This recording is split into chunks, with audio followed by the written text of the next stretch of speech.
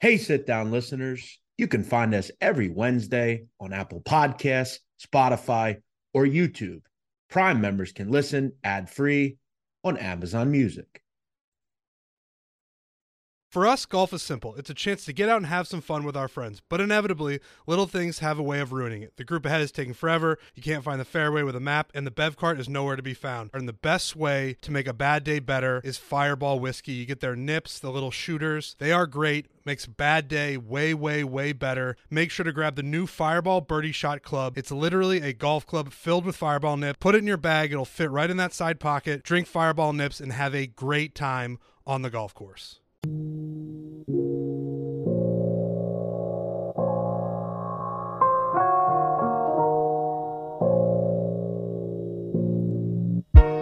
Welcome to The Sit Down, a Mafia history podcast.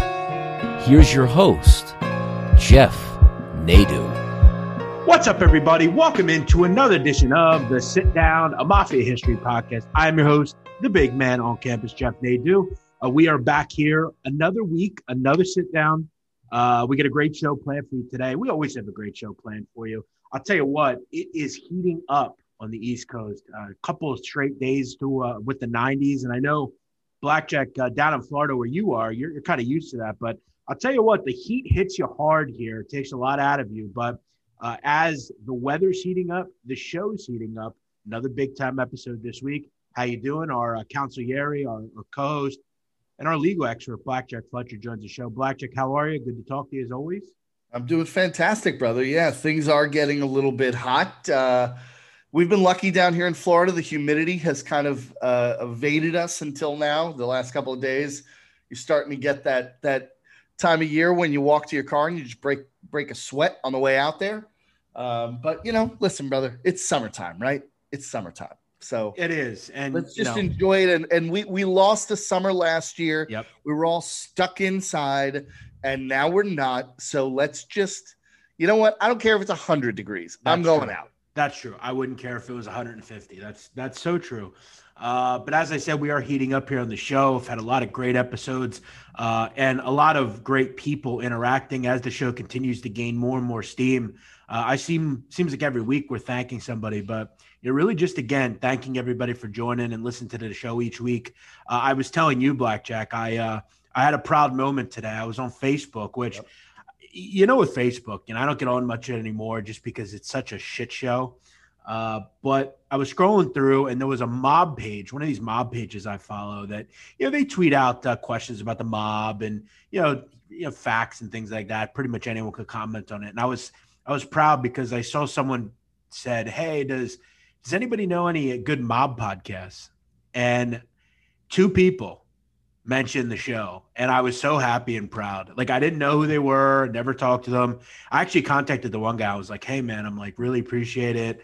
He said he was a big fan of it. And we seem to be, and I think that's the cool thing about kind of, not necessarily marketing or promoting a show, like through, not that we haven't had some big time promotion because we have through friends of ours at Barstool, but, hey, listen to this. And then that person tells someone else. And before you know it, you're getting, 50, 60,000 listens in a matter of weeks. So, thank you to everybody for listening every week. And this is just the beginning. So that was a proud moment for me as a papa of the show here. Yeah, man, that's awesome when stuff like that happens. I've noticed it, more and more each week. People will be finding the show and have really, really nice things to say about it. I have to tell you, Jeff, as two guys who have worked in sports gambling for most of what we've done in terms of like public facing work, I don't have to tell you what gambling Twitter's like. It's kind of, hit or miss. Oh, yeah. This has been just a great reception. So thank you to everyone who's listening, downloading, rating, leaving comments. We love it. And listen, make sure if you have any questions, reach out to us because, we love to answer them. Yeah, and I definitely think down the road we'll have to do like a Q&A show, where we just kind of go through some things. I've also talked with kind of a cool, I think, episode we can do involving mob movies. So there's a lot of things coming up, and we just obviously have so many people to get into. So we got a big show today. We're going to talk about Anthony Casso, Gaspipe, one of the real interesting people in the history of the mob. And I've always – whenever you hear about the mob, you always hear about John Gotti or Al Capone, but I'm always fascinated that Anthony Casso is not talked about more. Because Anthony Casso, when you look at who he was a giant. I mean, this is a guy that was making millions of dollars. This is a guy that was, really, we talk about killers all the time. We talk about dangerous people. We've talked about guys like Tommy Patera and, guys that are real lunatics. But Anthony Casso, no one was off limits when it came to his life. And if it were women, it were children, it didn't matter.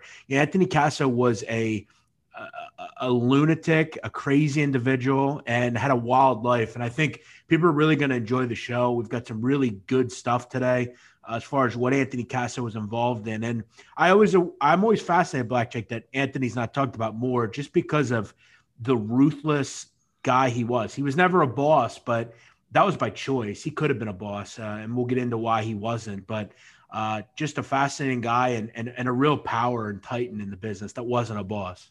Yeah, I mean, he was involved in everything, right? Like all of the stuff that, a lot of people are familiar with.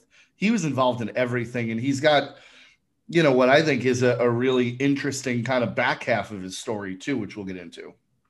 Yeah, I mean, and as we talk about with mobsters, we talked about it with Whitey Bulger. We'll talk about it with Joe Messina. We've talked about it with Carmine Persco. There's so many different levels, but when you look at Anthony Casso, he really started young. I mean, you could make the case he came out of the womb as a made man in the mob. That's a great that's really what he was. But he made alliances with Russians, which we'll get into, involving the gas tax scheme, which Casso was one of the architects of, really all the way until a wild ending really in his life that we haven't really seen with a lot of mobsters, which we'll get into.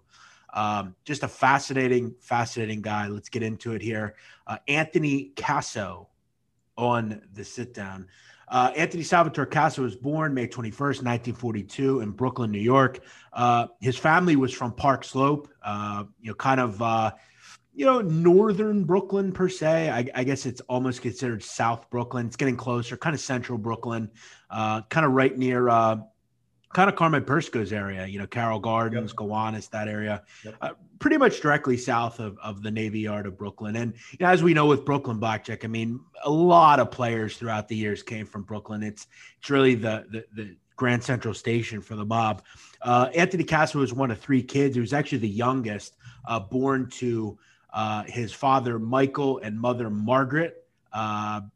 Anthony's father was a mover and shaker in the mob. And Anthony's father hung out. He was a longshoreman on the docks in Brooklyn, and he hung out at a place in Park Slope that was kind of the spot for mobsters, racketeers, labor people. It was called the Democrat Club. Anthony's dad hung out there and really, as a child, groomed Anthony in mob stuff. Anthony's father, Michael, was a guy that knew people. He knew a guy called Salvatore Calambrano, who was a made man in the Genovese crime family. And Calambrano would kind of connect Michael Casso with a job on the waterfront. And Michael was a guy that would steal. He's willing to do stuff for the family. He was also willing to rough people up, all that sort of thing. When Anthony was coming up, he would go hunting with his father. And that's where his father kind of realized that Anthony was a bit of a marksman. He was a really good shot. He was a guy that could handle a gun, a kid that could handle a gun. And I think that was his first real kind of connection to anything involving violence. But Anthony was quoted as saying later in his life that, around his father and his friends, he would be dressed up like a little mobster in a suit as a young child. And he was really Blackjack from his birth, kind of initiated into the mob. He really had no other way to go. It was almost like, John Gotti Jr. said once that whatever his father did, he would have did. So, if his father became a butcher, he would have said, I hope you have a smock for me as well. And, we see this. And, as a child, you grow up, and I remember at one point I wanted to work with my dad. It's kind of how things are. So you can't necessarily knock Casso for what he became, but his father was kind of a mover and shaker in Brooklyn at the time. Yeah, for sure. I mean, listen, we've talked about guys on this show who've had good relationships with their father and guys who haven't. And, I think it's a natural thing, right? If you're close with your dad, you he's kind of your idol growing up, right? So it makes sense that you want to do what he does. And you mentioned Salvatore Colombrano, who was his godfather, right? I mean, so you've got a capo in the Genovese family who's your godfather, and your father is involved. It's a very natural transition. Yeah, by his teens, Anthony Casso started running around with a local gang called the South Brooklyn Boys. They basically would operate in Carroll Gardens, Cobble Hill, Park Slope, Red Hook. And, they would obviously have their rivals. But this is where Anthony Casso, as a young man, really started to kind of move and shake around, hoodlums and other people. By 16, he would drop out of school and he would get a job with his father on the Brooklyn docks. And that's where he learned how to steal. Anthony would talk about later in life about how he would, if he needed money, he would just steal and sell it to somebody. That's kind of how it all worked. And the Brooklyn docks were protected by the mob, so there was a lot of things going on. As I said, he would continue to get better and better shooting guns, and he'd fire pistols at targets, and he really would become known as kind of a marksman. During this time, his father would try to scare him straight, though, if you know anything about him. For whatever reason, his father would involve him in a lot of things, but I don't think he necessarily wanted his kid to go that route. But it's just how it all went. By late teens, so basically 19, Anthony Casso's got a pretty rough reputation. He's a guy you don't want to fuck with in the neighborhood. So Anthony Casso's 19. He's driving down the street, and he sees a known drug addict kind of fucking with a woman on the street, bothering her. She had a child with her, and this guy starts messing with her. Casso sees it, basically approaches the guy. They get into an argument, and Casso basically pulls out a gun and shoots him in the head.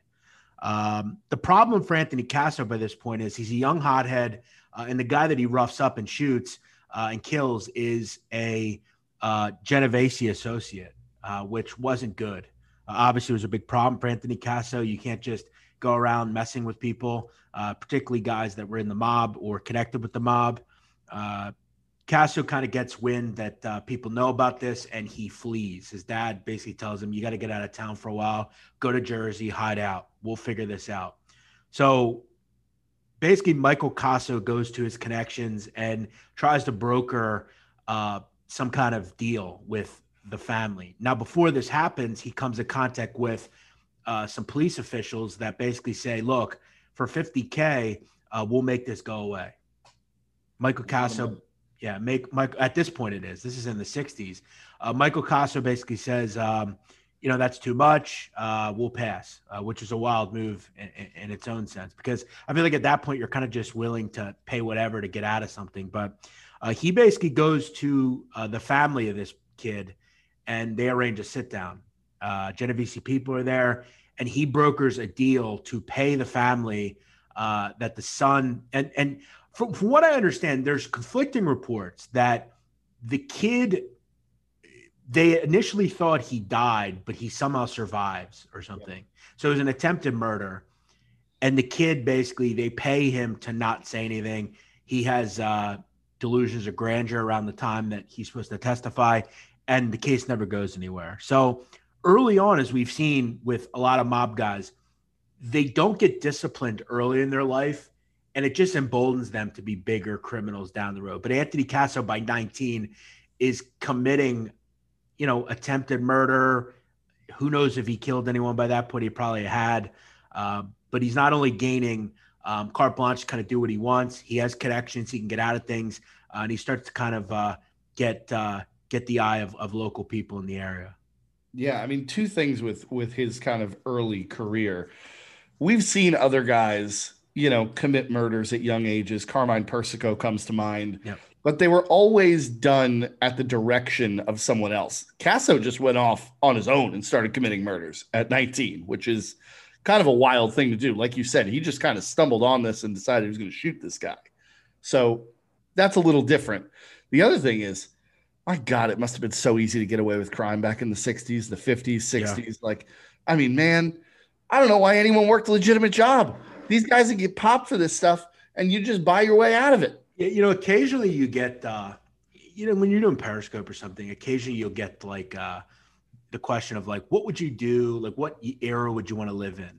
And like, I'd be honest, if I grew up like when my parents grew up, I'd have definitely become a mobster, like for sure. Oh, dude, I was born 40 years too late. Like, Yeah, I mean, it's not even like even the criminal activity element of it, but like, just life just seemed like it was there for the taking in like the 60s. Like if you had any sort of like ambition and you could do whatever you talent or wanted. education, yeah, you could just kind of go and do stuff.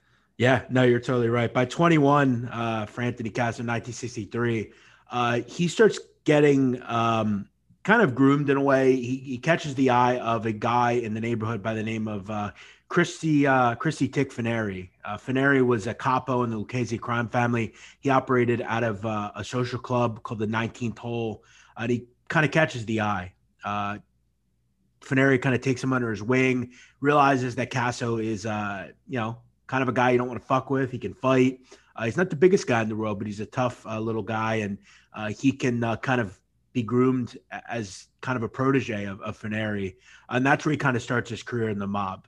Casso becomes a loan shark, opens a book, kind of starts to, make money and learns kind of the different rackets. In the early 70s, he would be called on to commit murder. And this is where for him, he decides, this is my life. This is what I'm going to do. And he commits a murder. In 1971, there was a drug dealer called Lee Scheifler in Brooklyn that was, from what Faneri told Anthony, he was going to become an informant. He had to go, and Casso gets the job. Casso kills him and becomes a made man. In 1974, at the age 32, he becomes a full-time member of the Lucchese crime family. Casso would operate out of a social club called the 19th Hole, and he would be part of Vincent Fachetti's crew in Manhattan and in Brooklyn. And this is where he would kind of meet a guy that would kind of surround him in life really till the end. He met a rising star by the name of Victor Amuso, who was like him, a young and petty criminal. Kind of think of it the way Henry Hill in Goodfellas meets Tommy, and they kind of start doing stuff together, and they kind of last and become friends forever. They were both hotheads. They were both people that were willing to do anything, and they both had the thought of they were going to make a whole lot of money together. And they started committing all sorts of scores. They started getting involved with drug trafficking, burglary, bookmaking, loan sharking, extortion. They would kill informants. Really, anything that needed to be done for the family, they would do. At that point, Anthony starts reporting directly to Christy Tick Faneri, which for him was perfect. That was his mentor in the business and really kind of grew him up. As they kind of, begin to create these schemes, Anthony was a master burglar. Okay, this was a guy that really could steal anything. And what Anthony realized is that he was going to create kind of a who's who dream team of safecrackers, locksmiths, people that were particularly strong experts in security alarms. And they were going to basically create a gang and a crew that would burglarize high-end businesses, banks, jewelry stores, check cashing all sorts of places. And they would later be known as the Bypass Gang. And Anthony Casso would have high-end blowtorches that could burn through locks, like all sorts of things. And it was estimated that in New York and Long Island, the crew would steal over $100 million from safe deposit boxes, vaults, jewelry stores, all sorts of stuff. And this is where in the 70s, Anthony Casso really started to amass a large amount of money. I mean, that's a whole lot of money, Blackjack. And, to create a dream team at that level, to be that smart to do that, Anthony Casso had some brains to go along with his brawn. I mean, he had brains. He also had a fairly large set of balls because, I mean, let's be honest here. Like we were just talking about how you could get away with a lot of crime back in the 60s, 70s. Robbing banks, jewelry stores, places like that. Those were still crimes that drew a lot of attention, right? Like even then, those were things that were not going to go quietly. You walk into a bank and start robbing vaults and safe deposit boxes. that draws attention. It draws eyeballs, but he was just so damn good at it. And like you said, he assembled this team, which is, it's, I'm not going to say it's incredibly rare, but we've seen a lot of guys in the mob.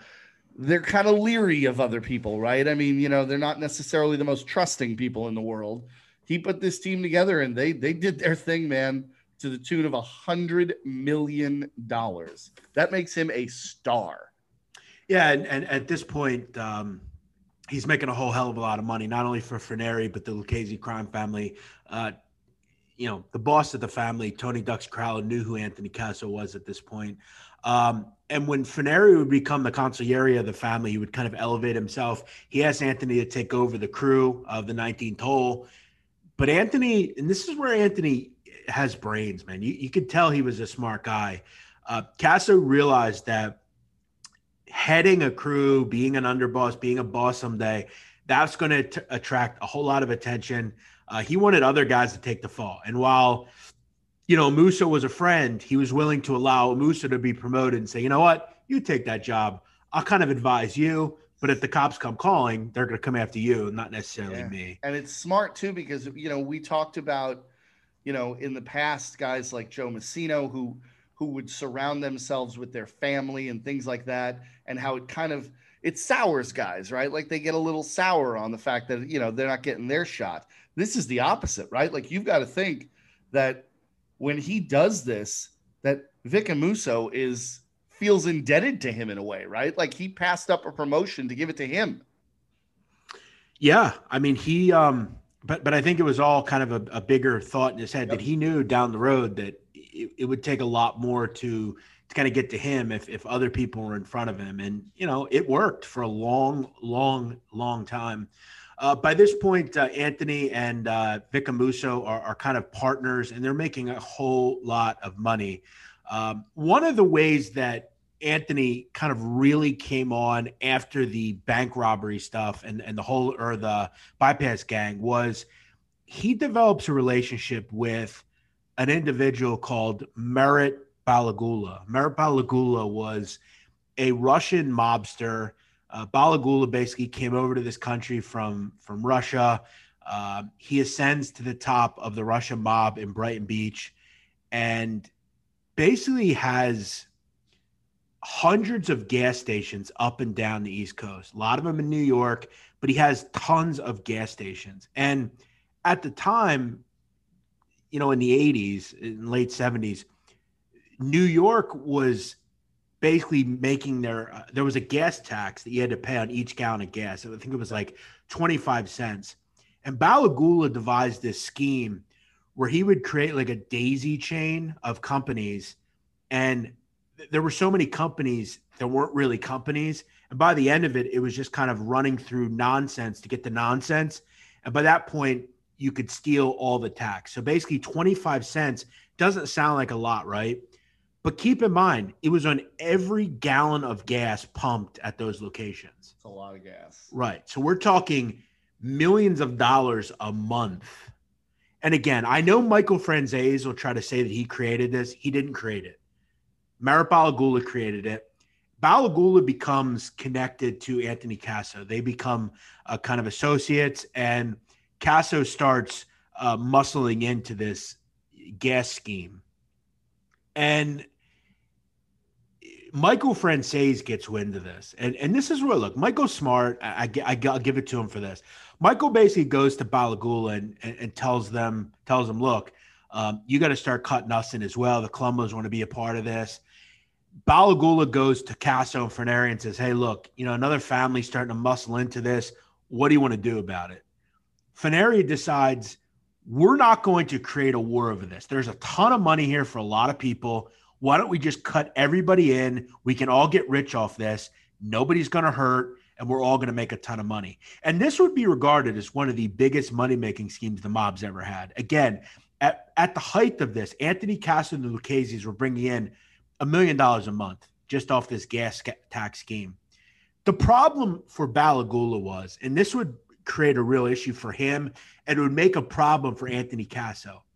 Balagula was considered in Brighton Beach to kind of be untouchable. Nobody fucked around with him. People were scared of him.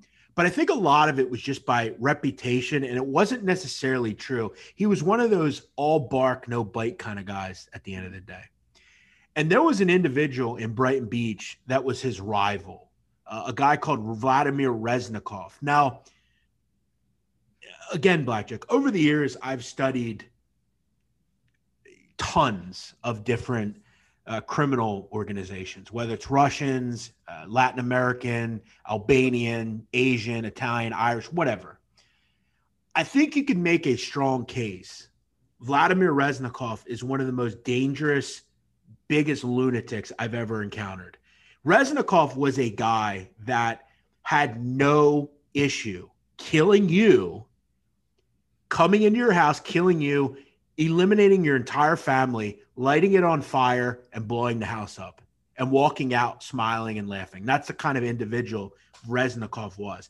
If he walked into a building, you got the fuck out of the way and ran. Reznikov was a lunatic. Yeah. He hated Balagula. He thought he was a pussy, a bitch. He basically kowtowed to the Italians. Why are you letting these guys dictate? You could be rich. Why are you letting them in on stuff? He basically believed, Reznikov, that he should be cut into this as well. So he gets wind of what's going on and that Balagula is kowtowing to Anthony Casso and the rest of the mob. Reznikov goes to the Midwood section of Brooklyn where Balagula has a office building that he runs business out of. He basically walks in with an AK-47 and lights the building up, killing one of Balagula's close associates and several people that worked in the building. He wounds and kills some people. On June 12th, 1986, if that wasn't a good enough message to Balagula, Reznikov enters a nightclub in Brighton Beach that Balagula owns. Bouncers were so scared of this guy, they didn't even try to get in his way. They just saw him coming and walked out. He walks in, locates where Balagula is, and basically tells him that with a gun to his head, if he doesn't give him $600,000, he's going to blow his head off.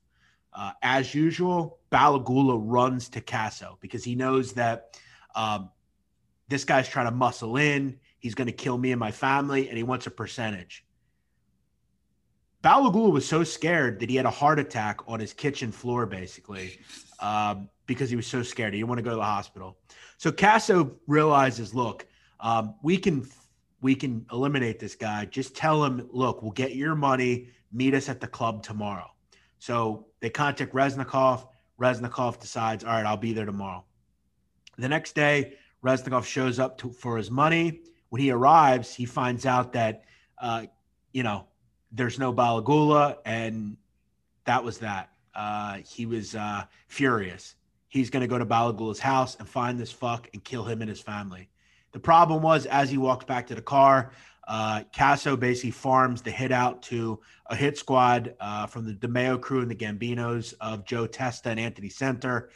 They basically eliminate Reznikov, which, I'll be honest, Reznikov was an animal. You didn't want him anywhere near anyone. He was a complete danger to society. He would kill anyone. It didn't matter who it was. After that, Casso would claim to Merit Balagula, you won't have any problems with any other Russians. Yeah, I mean, I can't imagine you would, right? I mean, after Reznikov gets knocked off, I mean, who out there is more dangerous or a worse guy than this dude? So, I mean, if you take him out, I can't imagine there was much more of a level up to anyone else. I mean, that it sends a message. No, and it did. And the gas tax scheme would continue, and all the families would make money, and they would make a lot of money. In December of 1985, obviously, as we know, because we've done the John Gotti episode, Anthony Casso is approached by Frank DeCicco, who is a Gambino family capo regime. And he basically tells Casso, look, John Gotti and others are planning a coup attempt and are going to kill Paul Castellano. Casso, in his cunning kind of attitude, kind of just said, oh, okay, whatever, do what you got to do, whatever. But deep down, Casso was furious about it. He didn't want it to happen. He knew Paul. He liked Paul. And he tried, according to him, to talk DeCicco out of participating in the coup, warning him that without official sanction, all participants will be murdered. As we know, the hit would go off again on December 16th. And Casso would later call Gotti's actions as the beginning of the end of our thing. So Anthony Casso was furious about this. And there was a lot of people that were pissed off. Vincent Gigante was pissed. Anthony Corallo, who was the boss of the Lucchese's, was pissed. Casso was pissed. And this would send them into a tizzy, as Casso warned. Basically, after the hit goes down, Vincent Gigante and Corallo decide that Johnny Boy, Frank DeChico, and everybody else involved has to go. And he, in typical Anthony Corallo fashion, goes to Casso and Amuso and says, look, Johnny Boy's got to go, and so does DeChico. But we want to do this in a secretive way. At this point in New York, nobody was blowing people up, Blackjack. It was not going on. The only people that were doing that were the Sicilians, the actual Sicilian mobsters. So what Casso and Amuso figure out is, if we make this look like a bombing, they won't suspect it's us. So they rig a car outside of a social club where Gotti and DeChico are to basically blow up when they turn the keys. The problem was, on that day in 1986, in April, DeChico and John are scheduled to leave at the same time. Gotti decides at the last minute he's not going to go to Manhattan, and it's DeChico only with an unidentified passenger. As DeChico turns the car on outside of the social club, it blows up and DeChico's killed. Gotti finds out about this. They find out about this, the Gambinos, and basically this would become a real problem for Anthony Casso. Yeah, I mean, listen, if you're going to do something like that, you damn well better not miss, right? I mean, you better get it right. And it's kind of ironic because, listen, we've talked about this in the Gotti episode that, yes, there were a lot of people that were unhappy with what John Gotti did. You killed a boss without approval of the commission. That is as big a no-no as there is. But what Casso did really wasn't much better, right? I mean, you kind of went out on your own and tried to take these guys out yourself. So at this point, you're kind of teetering on the brink of war, which is not good for anybody. Right. And that's kind of what happens. So Anthony Casso obviously was a homicidal maniac. He realizes, that he's going to have some problems here. And this is where an attempt on his life happens. Basically, weeks after this happens, Anthony Casso's in Brooklyn. He's eating an ice cream cone in his car, which is funny to think about. It is. When two gunmen approach his vehicle. And we talked about this during the Mafia Cops episode.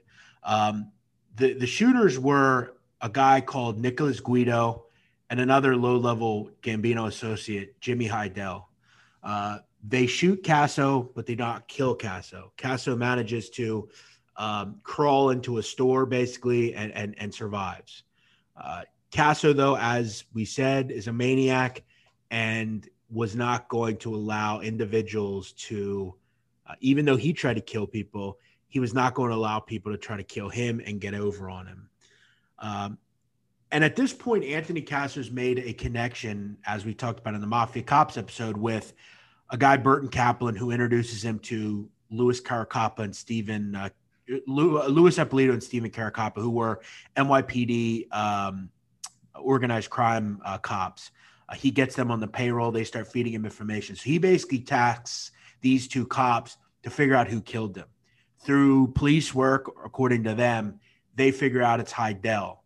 They find Heidel, and Casso not only kills him, but tortures him in the process. We talked about what happened with Nicholas Guido. They end up killing the wrong Nicky Guido.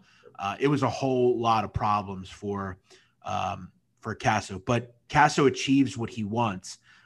Weirdly enough, though, Casso never goes after John Gotti again or Angie Ruggiero. Ruggiero was involved as well.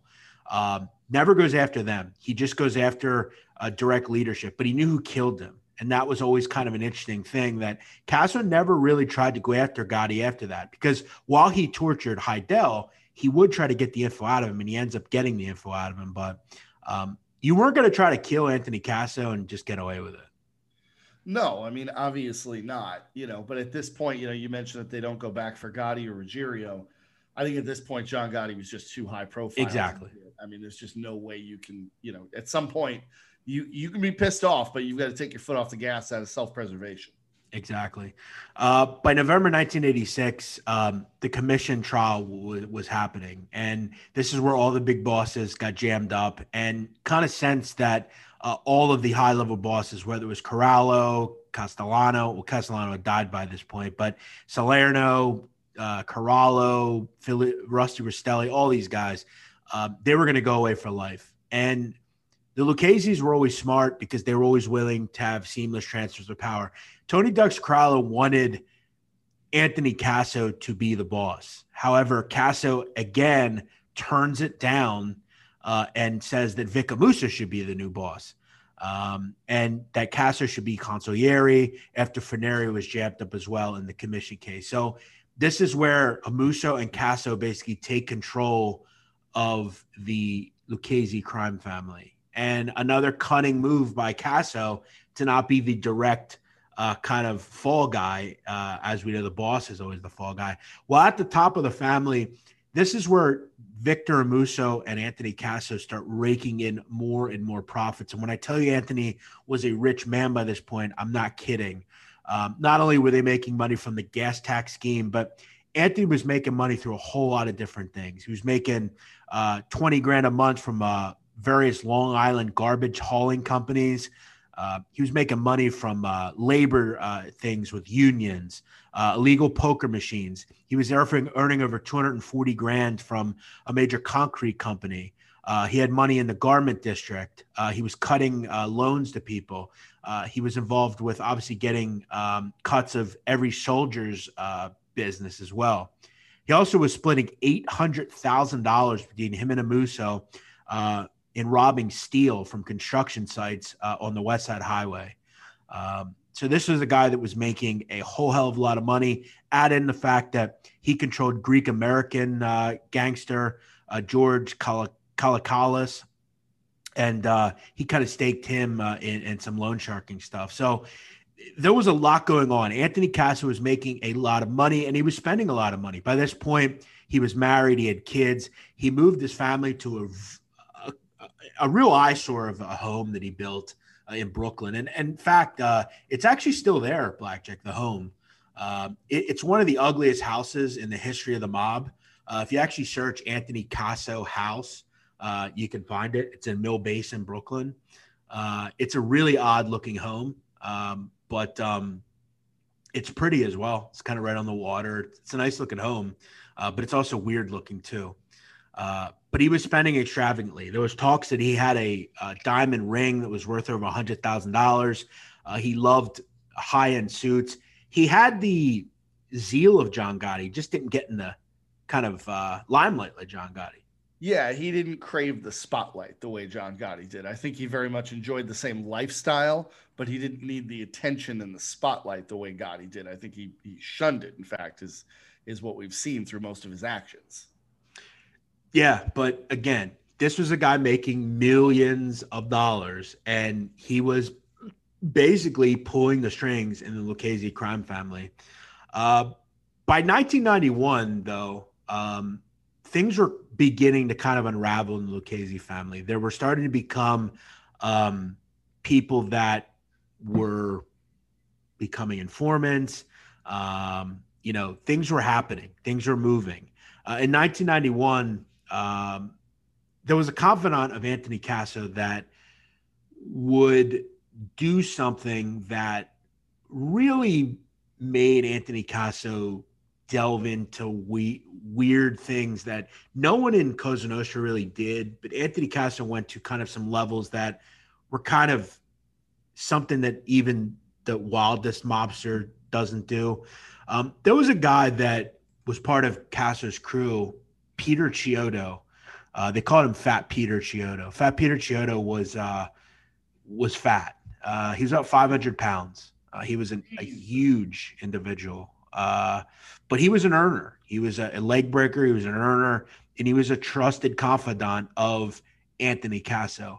He gets jammed up in the Windows case, which, if you followed the Gigante show, basically the mob was involved in a scheme with the New York Housing Authority where they were basically defrauding the Housing Authority and Windows contracts. And Peter Chiodo was a part of that cohort.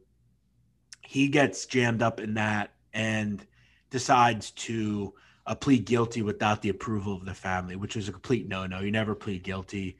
You never accept a plea. That was kind of the rules. At that point, Casso gets wind of it and orders Chiodo to be killed. And in 1991, 5 Lucchese assassins ambushed Chiodo in a black van. They had Uzi machine guns in Staten Island where he was with a friend of his. They shoot Peter Chiodo 21 times. Woo. But due to Peter Chiodo being so fat, doctors would credit his large frame for saving his life. It's always said that if you shoot somebody big, you got to shoot them a lot of times. And it's wild because at this point, Peter Chiodo decides that they're going to kill me. They've basically, I'm done. I'm going to become a witness. And he decides to flip. Keep in mind, he had 21 bullets inside of him. Tough to blame a guy there when you've been shot 21 times. Right. At that point, the FBI grabs Chiodo's wife and children after he's told that they'll be killed, and they go into witness protection. Not only would he cooperate, but little Al Diarco would as well, an individual that was part of the crime family as well, and they would both become witnesses. In 1991, using a wheelchair, Fat Peter Chiodo would testify in the Windows case. He would state that he had undergone a transformation from a violent and ruthless gangster to a man with a conscience. And when he was asked why, he said, "I was shot 21 times." That was his response. I mean, that's a fair answer, man. It is. Listen, we talk about rats and whatnot, but that is a fair answer. You were shot 21 times. Yeah. I mean, it's as good a reason as anyone to really kind of change your life around. This is where Anthony Casso would go too far, though. He decides after cooperating, he believes that Peter Chiodo's family needs to pay for Peter Chiodo's cooperating. Now, they can't get to Peter Chiodo's immediate family, but they can get to his brothers, his sisters, possibly. In 1992, hitmen by the name of Michael Spinelli basically ambush Peter Chiodo's sister and her husband outside of their Bensonhurst, Brooklyn home. A hit squad kind of sees Patricia Capozzolo and Frank Capozzolo getting out of their car to go into their house, and they basically open fire on Patricia and her husband. Patricia suffers wounds to her arms, back, and head, and they almost blow the car up. They also kill her husband. She would leave New York and quickly move to Canada. She changed her first and last name. And from what I understand, is still in a wheelchair, as far as I know. But this is where Anthony Casso really starts to unravel. He's killing people that aren't involved in the life. He would also kill 2 of Peter Chiodo's cousins, a guy called Frank Signorino and another cousin called Catherine Signorino. This was just too far. And people were getting sick and tired of Anthony Casso. Anthony Casso is becoming a complete lunatic. The problem that Casso would have is, and we didn't really talk too much about this, but in the late 70s, Casso's father died. And from what authors would talk about years later, Anthony Casso became a different person at that point, and that's where he started doing some of this real ruthless stuff. Look, again, people that are not involved with the mob have been killed by the mob. It's not completely not happening. It's not happening much, but it does happen. This went too far, obviously, and people that were not involved with the life were immediately killed. Yeah, this is tough to defend. Like it's tough to hear and even to talk about, right? Because when you start going after family members and people who really are innocent in this, that's you're really crossing a bridge too far here. And Casso seemed to do it without any sort of hesitation and was willing to continue to do it. And listen, we talk all the time about you need to avoid drawing attention to yourself. Killing civilians who have nothing to do with the mafia is an easy way to draw attention to yourself. It's not a good thing. Yeah, and in all, Casso would actually kill 5 of Chiodo's closest friends and associates and or cousins or family members. Almost all of his immediate family and friends were either brutally attacked, killed, or injured by the Lucchese crime family. Nonetheless, it would not stop Peter Chiodo from testifying. Not only would he help convict Musso and Casso down the road, but he would also convict Vincent Gigante as well. It's interesting to note that while testifying in different cities, Peter Chiodo was so fat that the government would have to provide a special plane to transport him. Keep in mind, Peter Chiodo was sentenced to 17 years in prison in 2007. However, due to his testimony, he didn't serve 1 minute in prison. He was in the witness protection program where he died in 2019. So, Peter Chiodo was a tough dude. At the end of the day, he was an informant, but there are certain cases where being an informant will really hurt you, but it won't hurt anyone else. Peter Chiodo, it hurt a lot of people by him being involved with the mob. And I'm sure in looking back at his life before he died, he realized that. Casso would not only do all that to people like Chiodo and Little Al Diarca, but in an incident in 1993, Casso would use Brooklyn faction leaders George Zappolo and Frank Papagnani to kill Stephen Wonderboy Crea, who was a part of the Lucchese crime family in the Bronx. However, due to massive indictments at the time, all members of the plot were eventually incarcerated, including Casso, who on January 19, 1993, would be arrested at a home of his mistress in Mount Olive, New Jersey. So it was all over for Anthony Casso by this point. He would be held at the New York Metropolitan Correctional Center in Brooklyn. And facing charges, he would basically be put away for life. He was never going to get out of jail. Casso decided, you know what? I'm going to try to escape. And he almost actually succeeded. He ended up bribing a guard that would clear him through security, and he nearly walked out. But as he walked out, another guard spotted him, and he was picked up and put back into custody. He would also try to make an escape plan by finding out what prison buses would be transporting him and arrange some sort of wild ambush.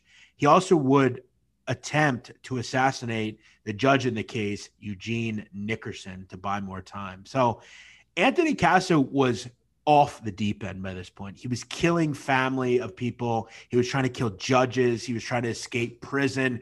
He was a complete grade A lunatic by this point.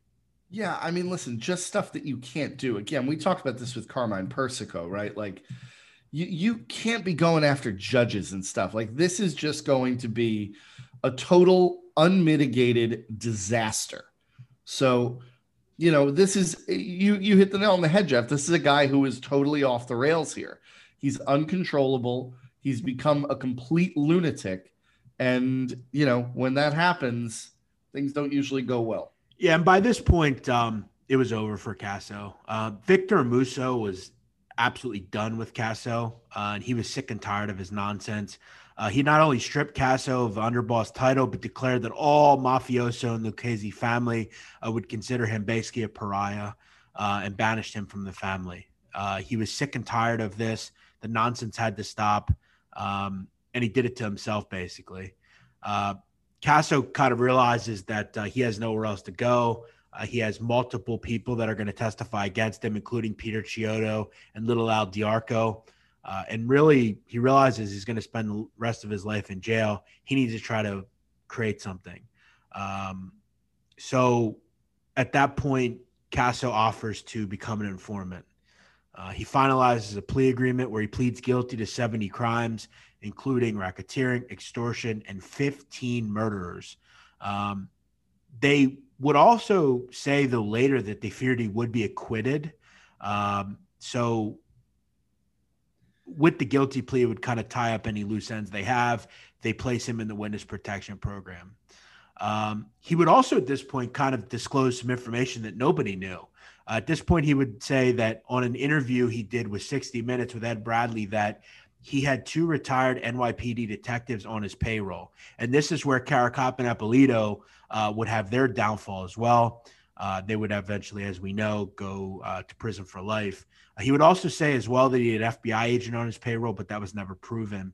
The problem that Casso had was he wasn't very believable.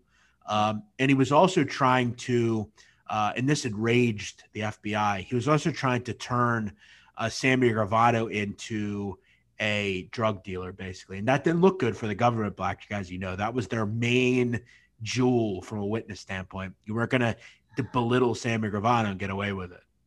My question to you, Jeff, is this. Yeah. Is there anybody that the FBI would turn around and say, you know what? You're just too bad of a guy for us to cut a deal with? Yeah, that's the thing. I mean, not that I know of. The guys they cut deals with. Yeah, I mean, real shit. Casso was a fucking lunatic. Yes. A mass murderer. Sammy Gravano, 19 dead bodies to his credit that we know of. And yet you're willing to just cut these deals left and right. I mean, it really makes you wonder sometimes, like, is there anybody that could have shown up at their door that they would have been like, yeah, I don't think so? Yeah, I mean, it doesn't happen much. The fact that the fact that they ever started making deals with people like this is wild. But yes, to not only make deals, but then to actually turn it around and say, you know what, you're too much of a fucking nut to actually cut a deal with. But yeah, he was pissing on their leg, basically. He was trying to make Gravano out to be a scumbag, which he was, but that was the crown jewel for the U.S. government. They weren't going to allow it to happen. By 1998, Anthony Casso would actually be removed from the witness protection program. So basically the deal would be ripped up, the cooperation agreement, after multiple infractions would happen. In 1997, Casso would be basically indicted for bribing guards, assaulting other inmates, and making those false statements about Gravano and Little Al Diarco. Casso's attorney would try to get the judge in the case to overrule federal prosecutors, but Block, who was the judge, refused to do so. Basically, at that point, it was the end for Anthony Casso. He didn't have the ability to fall back on his testimony. He was a rat, though, in most people's eyes, even though he really wasn't. He never actually copped anything after that fact. Judge Block would sentence Anthony Casso to 455 years in prison without the possibility of parole. So basically a life sentence. And Casso would become enraged. He later told the New York Times, Selwyn Rabb, before turning informant, that he was seriously considering a deal that would allow him the possibility of parole after 22 years. He basically said, I help them and I get life without parole. This is really a fucking joke. Casso lost 2 subsequent appeals to get his sentence reduced.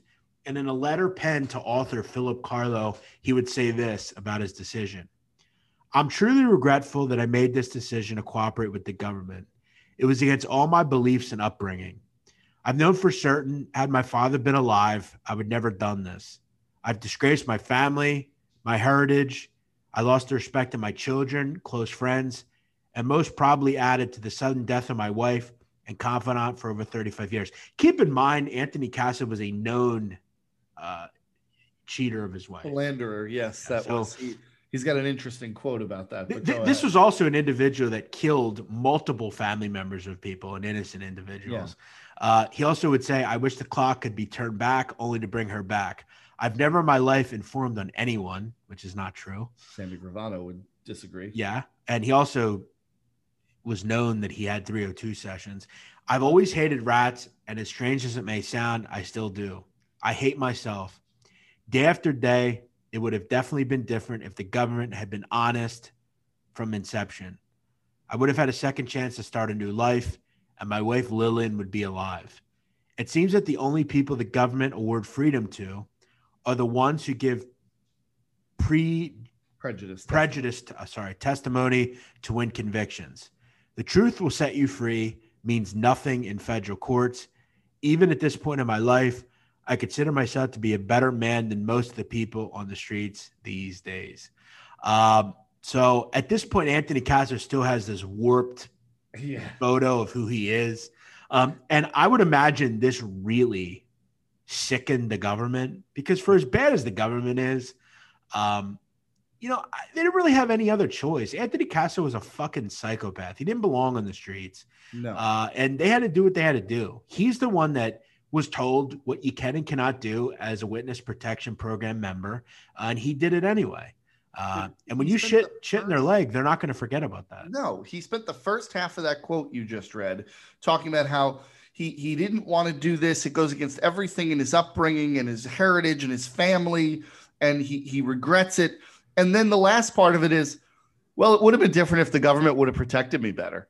So, like, you don't regret it. You regret that it didn't work out for you. That's the only regret you've got. Yeah, you're a self-interested person, period. Yeah. And again, this is a guy that all he talks about is how his family and all this stuff. This is a guy that killed multiple people that were not in the life. They had nothing to do with it. He did it just to do it. The government wasn't going to give him any leniency. That's why they gave him 455 years without parole. They also would hit him hard. They would sentence him to the AdMax facility in Florence, which is the worst prison on earth, probably. So the government wasn't going to leave any stone unturned. In fact, I'm actually surprised that he ever left Florence. But after this would happen, in 2009, Anthony Casso would get prostate cancer and would be transferred to FCC Butner, which is a medical prison in North Carolina. He would then be returned in July 2009. And by that point, he was really sick. He kind of would move around through Springfield and into different halfway homes and things of that nature. He would finally be transferred to Terre Haute and then to Tucson. And on November 5th, 2020, Anthony Casso would test positive for COVID-19. And while incarcerated, he would actually, on November 9th of last year, he requested through his lawyers a compassionate release. By this point, Anthony Casso was in bad shape. He had a respiratory issue. He was on a ventilator. COVID-19 really hurt him. He had kidney disease, hypertension, lung issues, carotid artery disease, prostate cancer. He was basically a walking issue for COVID-19. And, this is through years of beating his body up. So his lawyers filed for a compassionate release. There was no way he was going to get a compassionate release. On November 28th, the motion was denied by the United States government. And by December 15th, 2020, Anthony Casso would die from coronavirus complications at the age of 78. So Casso actually just passed away. I actually remember blogging about that when I was at Barstool. He was never going to get any sort of olive branch from the federal government. It just wasn't going to happen. He had dissed them too many times and really kind of, I think, aggravated them to no end. I think the thought that I'll give as we wrap Anthony Casso up, and then I'll get your opinion.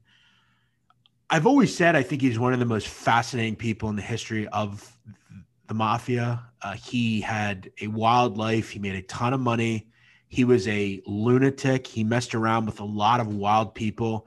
And, he's a guy that was credited for killing a person like, Vladimir Reznikov, who was probably more of a lunatic than he was. He made a ton of money, but he also had a ton of transgressions. And when his father died, he became a different person. And not only did he do things the right way, but when he started killing, people, like Chiodo's father or husband-in-law or whatever, or whoever, it just got too much. And weirdly enough, the government was still willing to forgive all that if he were to testify. And all he had to do was play by the rules. But he was too stupid to realize that if he just would play by the rules, he probably would be out and he would have finished his life. He probably might not have died from COVID-19. Right, he could have been alive now. I mean, realistically, he could have been alive, but he was just, you've said it multiple times here, and the right word is just lunatic, right? I mean, we talked about it, even at 19, he's out here just committing random murders, unsanctioned murders at 19 years old. He's going after family members. He's going after John Gotti and Frank DeChico. Like, he was an incredibly violent, dangerous man. Yeah, I think, maybe one of these days, once we get through a lot of people, we'll have to do a top 10 lunatic show. I think you can make a strong case for Casso being top 5. I mean, he was yes. We'll never know how many people were actually killed on the instructions of Anthony Casso or by Anthony Casso, but it was a lot.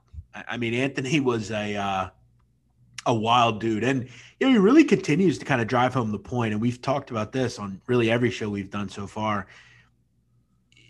There are true Cosa Nostra guys, and there are guys that maybe they're earners or they're good enforcers or whatever. It's hard to be both. Anthony Casso surely was both. He never became boss, which again was strictly from him because he didn't want to be the boss. He could have been the boss. And he, you can make the case he might still be boss if he doesn't, get jammed up, or who the hell knows what happens. But it's possible. But yeah, I mean, listen, he's definitely top 5, dude. I mean, we've talked about Burton Kaplan when we did the Mafia Cops, and Burton Kaplan, when he testified, called Anthony Casso, quote, a homicidal maniac. Well, that's exactly what it was. I mean, that's something. Yeah. I mean, look, no disrespect to Burton Kaplan, but I mean, Burton Kaplan was right there with him, though. So I don't know. I always find that funny when witnesses call other people like homicidal maniacs, or it's well, Casso did the same thing, right? I mean, he's going after Gravano when Casso was involved in drug dealing for decades. And look, Anthony Casso, if you take out the killing of an attempted killing of family members and the fact that he informed, he was probably the who's who of mobsters, frankly. Yeah. But as we've seen with Joe Massino and with Anthony Casso, Anthony Casso was a fucking scumbag at the end of the day. He was willing to do all this shit, yet when it mattered most, he wasn't trying to die in prison. And I highly recommend, if you get 15 minutes, go on YouTube, watch just the acting job he puts on in that 60 Minutes interview. I mean, it's just, he's a fascinating dude, man. He really is. But there you go. Anthony Casso, one of the biggest lunatics you don't know of, but now you know about him. So that's that for the show this week. As always, make sure if you're new around here, you're checking out the show for the first time, make sure you subscribe. Make sure you hit 5 stars. If you enjoy what we're doing, leave us a comment. Follow us on Twitter at the Sit Down 7. Reach out to us, whether it's me, whether it's Blackjack. Let us know what you want to hear. Let us know what you want to talk about. And, if you have a question, we're always welcome to answer. As I said, maybe down the road we'll do some sort of Q&A or something. But there you have it. Another show, another Sit Down, Blackjack.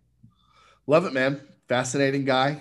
Interesting story again. So another great episode in the books. Yep. We'll be back next week. We'll have another new mobster. Maybe we'll do drug dealer. Who the hell knows? There's always something on this Sit Down. I'm the big man on campus, Jeff Nadu. He's Blackjack Fletcher. We'll see you next week here on the Sit Down.